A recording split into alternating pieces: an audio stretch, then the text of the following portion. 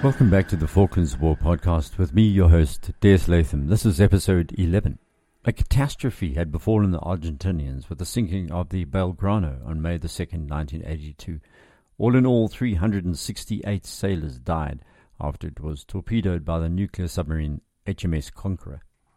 While Argentina's warships never ventured out to sea again, the diplomatic fallout from the sinking caused Britain to lose a great deal of good faith that she'd built up over the preceding few weeks. But it was only 2 days later that Admiral Anaya was going to take his revenge. Before then, a few bits of action were recorded. On the night of the 2nd of May, a Sea King helicopter was fired on by the Argentinian naval vessel, the Alfred Sobral, about 100 nautical miles north of the Falklands.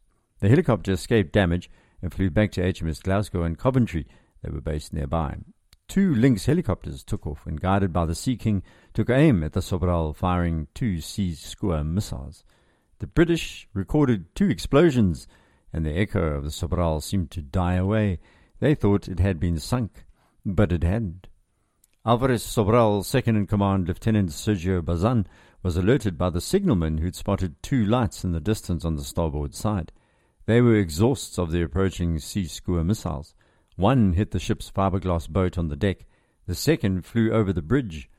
The crew of the 20mm gun were injured, one seriously, and the gun crew on the port side opened fire on the departing missile. Then 2 more missiles hit the ship.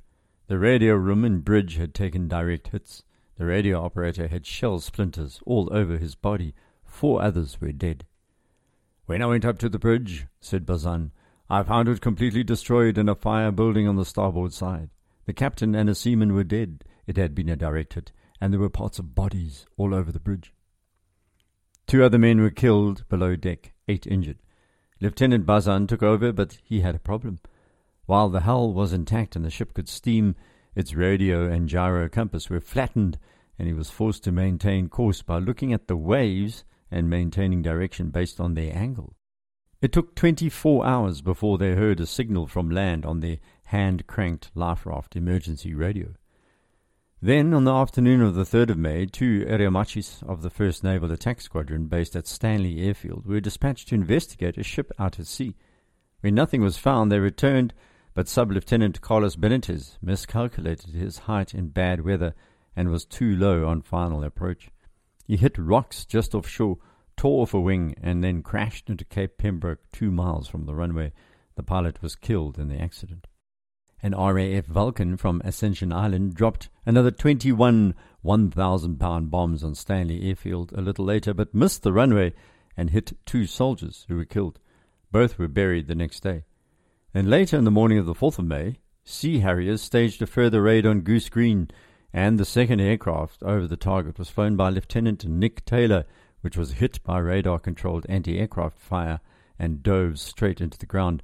Taylor did not eject and became the first Harrier casualty of the war. 5% of the Harrier strength was gone in that moment. But it was what happened later on the 4th of May that was to change the British Navy's tactical deployment. This would involve one of the most successful missiles ever manufactured by the French, called the Exocet.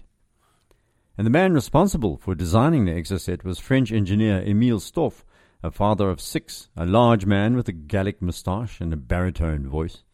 Since 1946, he had been building weapons including the Milan anti-tank missile, the Hot Rod aerial anti-tank, and the Roland surface-to-air missile. The British were going to use the Milan as a bunker buster, as you'll hear in the later episodes. So all of these death weapons were sold around the world at great profit. Stoff was planning a cheap, easy-to-use anti-ship missile that could sink a large modern warship, but at first his research took time because no one would fund it. As he sat in Aerospatiale outside Paris, the French government ignored his idea until 1967, when, during the course of the 6-day war, an Israeli destroyer was sunk by a single missile fired by a small Egyptian patrol boat. That led to a great deal of design head-scratching globally, and Stoff found that his idea had hit investment pay dirt. The secret of the Exocet's success is its supremely sensitive radio altimeter. Exocet is the French name for a species of flying fish, and Stoff wanted his missile to fly just above the waves, making it difficult to detect and almost impossible to stop. When he trialed the Exocet later in 1967, The British were so impressed that they bought 1,800. 26 other countries also purchased the ship killer, being sold for a relatively cheap £300,000 each, including the Argentinians. Buenos Aires was so impressed that the country bought both the surface-to-surface Exocet and a later breed called the Exocet AM-39, designed to be fired from aircraft. And to carry these dangerous weapons, the Argentinians also bought 14 Super Étendard fighters made by Dassault for another $160 million. By 1981, the best pilots in the Argentinian Air Force were being trained to use these. First, they were sent to Toulon in southwest France, then to La Division in Brittany for familiarization training. By late 1981, the first 5 Étendards and 5 Exocet AM-39s were delivered to the Argentinians. From now on, they had probably the most effective weapon of the war, and the Exocet was thought to be able to sink a ship of any size, even a carrier.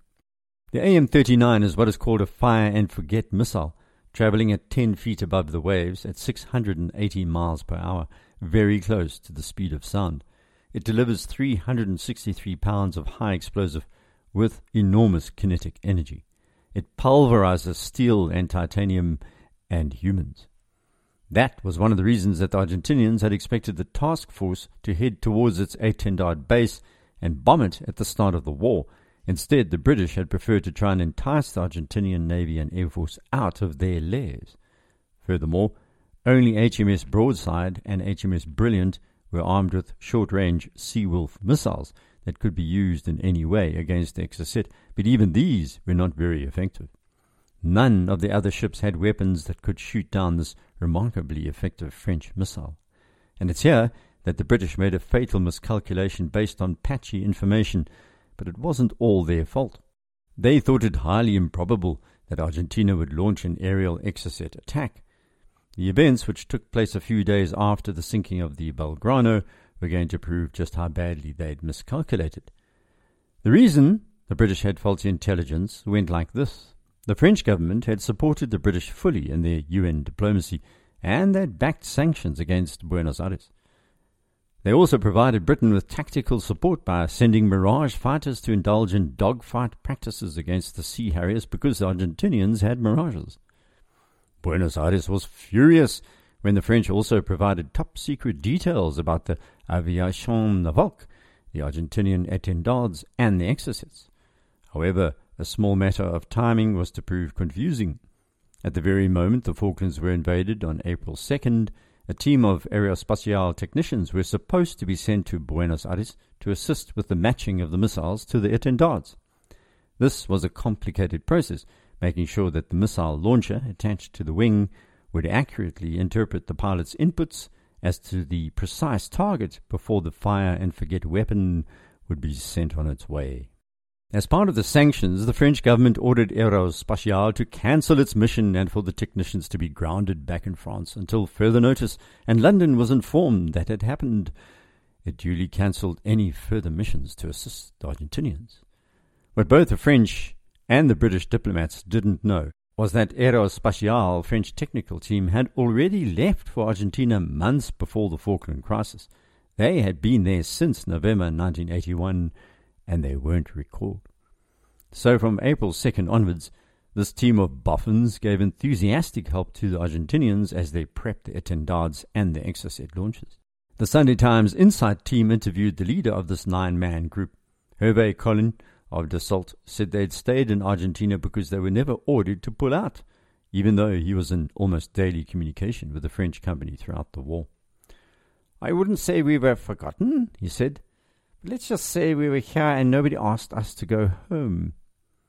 Some could say that the French were playing a little trick on the British in order to see how well their Exocet performed in war conditions. But those would be conspiracy theorists. We just don't know why there was this obvious gap between the French government orders and one of its state-linked arms companies. So the French team continued working at the base Espora headquarters of the 2nd Attack Squadron. They fitted the missiles and during testing discovered 3 of the launchers had developed faults, and these were fixed. Essentially, the aircraft has a box inside which it provides instructions to the Exocet, and a second device, a missile launch, is placed under the wing which talks to the box. Once these two are in communication, "It is relatively simple to mount the missile," said Hervé Collin. On October 19th and 20th, the étendards were flown south to the war base at Rio Grande. The French team offered to fly to the base to finalize testing, but by then the Argentinians were trained and they didn't need any more assistance, they said. Crew members of the HMS Sheffield were now living on borrowed time.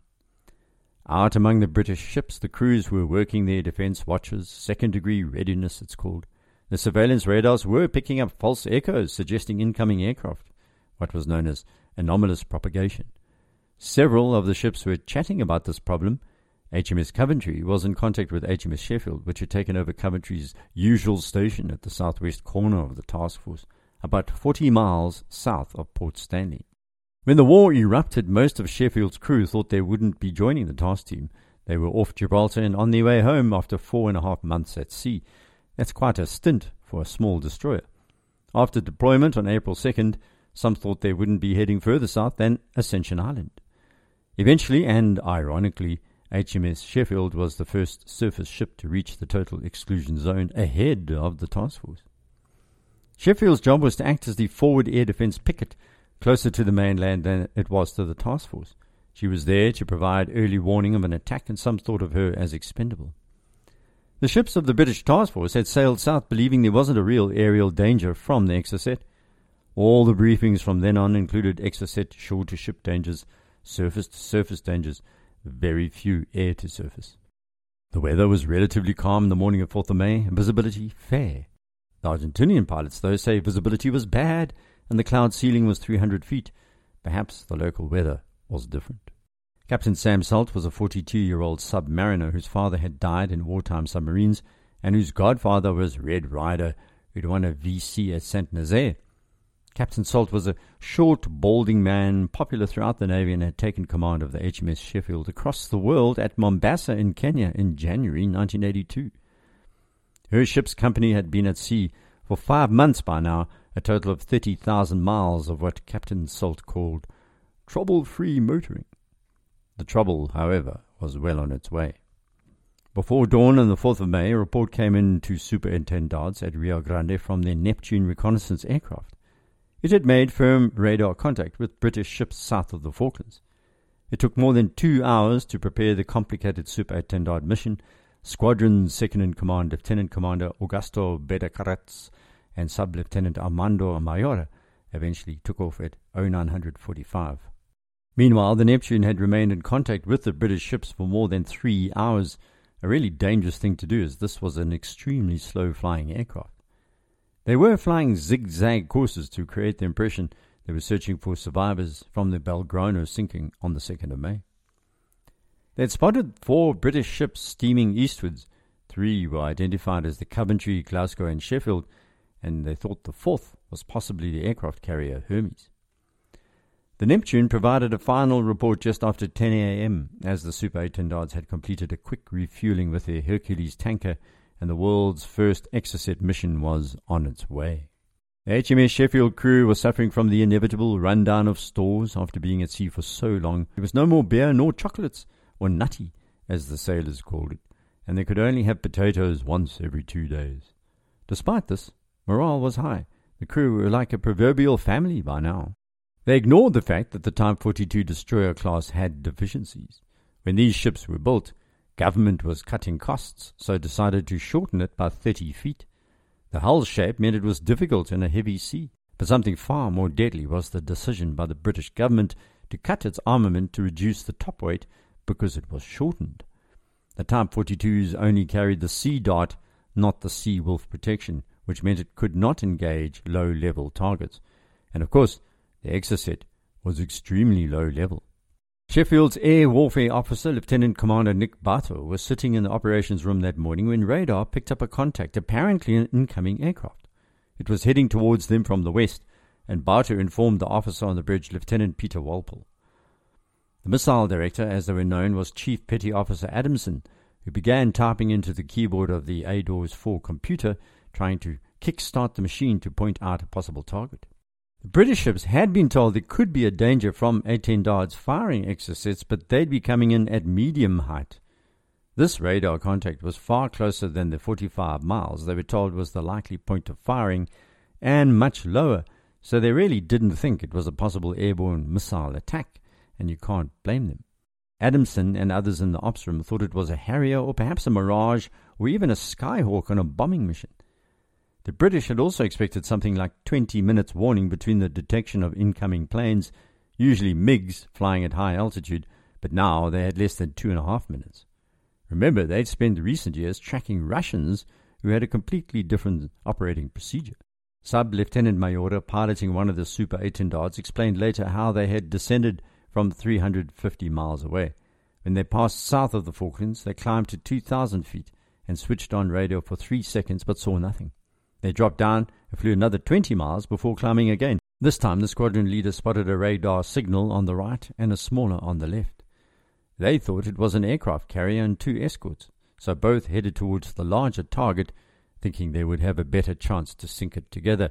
They didn't realize how close they were, therefore the target looked large. They hit the afterburners, flying at 500 knots. Everything from now on had not been practiced. At 20 miles out, Bedakaratz shouted launch, and it was 4 minutes past 11 in the morning. Both missiles ran parallel towards the Sheffield at close to the speed of sound. On the bridge, Lieutenant Walpole and Sheffield's Lynx helicopter pilot, Lieutenant Brian Lation, spotted smoke on the horizon. Both suddenly realized what it was. "My God, it's a missile!" exclaimed Lation. 5 seconds later, the Exocet, traveling at 680 miles per hour, hit the Sheffield amidships and its warhead exploded. The Exocet had been fired from point-blank range less than 6 miles away and detonated 8 feet above the waterline on Deck 2 near the forward engine room, splitting the hull 10 by 4 feet. The blast tore watertight doors from bulkheads and blew forward and upwards and aft towards the bridge. A fire started and Captain Salt had sprinted to the bridge to find that all power was lost and his comms were out of action. The ship was filling with smoke and he gave the order to evacuate the lower decks to save the men. The casualties were relatively light because the ship was at defense watch, not action stations. That had saved many who would have been thronging the central passages when the missiles struck. Most of those killed were in the galley preparing supper or trapped in the computer room below the ops room. Many of the watertight doors could not close because the ship had been warped by the power of the Exocet, and it was impossible to move between the forward and aft sections of the Sheffield below decks. The heat of the fires was intense, and in a terrible coincidence, the water main had been fractured by the explosion, so there was no way of fighting the flames. Shocked and blackened men gathered on the upper deck, some trying to start the portable gas turbine pump, but its starting chains snapped. Portable submersible pumps were lowered over the side, but they were feeble. Others began using buckets on ropes. The men below deck were being brought up with ventilators, but there were only 8. The heat could be felt on the upper deck through the seamen's boots while the side of the ship was steaming. The forward superstructure was glowing in places. 20 miles away, the Invincible could see plumes of black smoke rising on the horizon, and 2 frigates, the Arrow and Yarmouth, were dispatched to Sheffield's aid. HMS Yarmouth arrived first and began firing anti-submarine mortars close to a small Gemini in which 3 men were floating alongside the hole in the Sheffield. They were trying to extinguish the fire from the outside. Yarmouth's captain said they picked up a submarine nearby, but Captain Salt thought his men's lives were in danger. As the fight against the fire continued, Salt looked at his watch, thinking about 40 minutes had passed since the ship had been hit. It was 4 hours. More than 40 casualties had been reported, with most suffering from smoke inhalation and burns. One of the petty officers went below to try and find out how badly the ship was damaged. He was never seen again. The fires were now only 1 compartment away from the Sea Dart magazine. It was obvious the crew had to abandon ship. As the frigates nearby chased what they thought was a submarine threat, the captain had to make a snap decision. It was a bitter moment for Captain Salt, who then gave the order to abandon Sheffield. HMS Arrow Commander Paul Bootherston brought his ship alongside, and the men began to jump onto its deck from the Sheffield. Others were winched up over hovering Sea Kings. Eventually, a handful of men remained behind on the forecastle and the flight deck, and then there were none. 21 sailors had died. More than 40 were injured.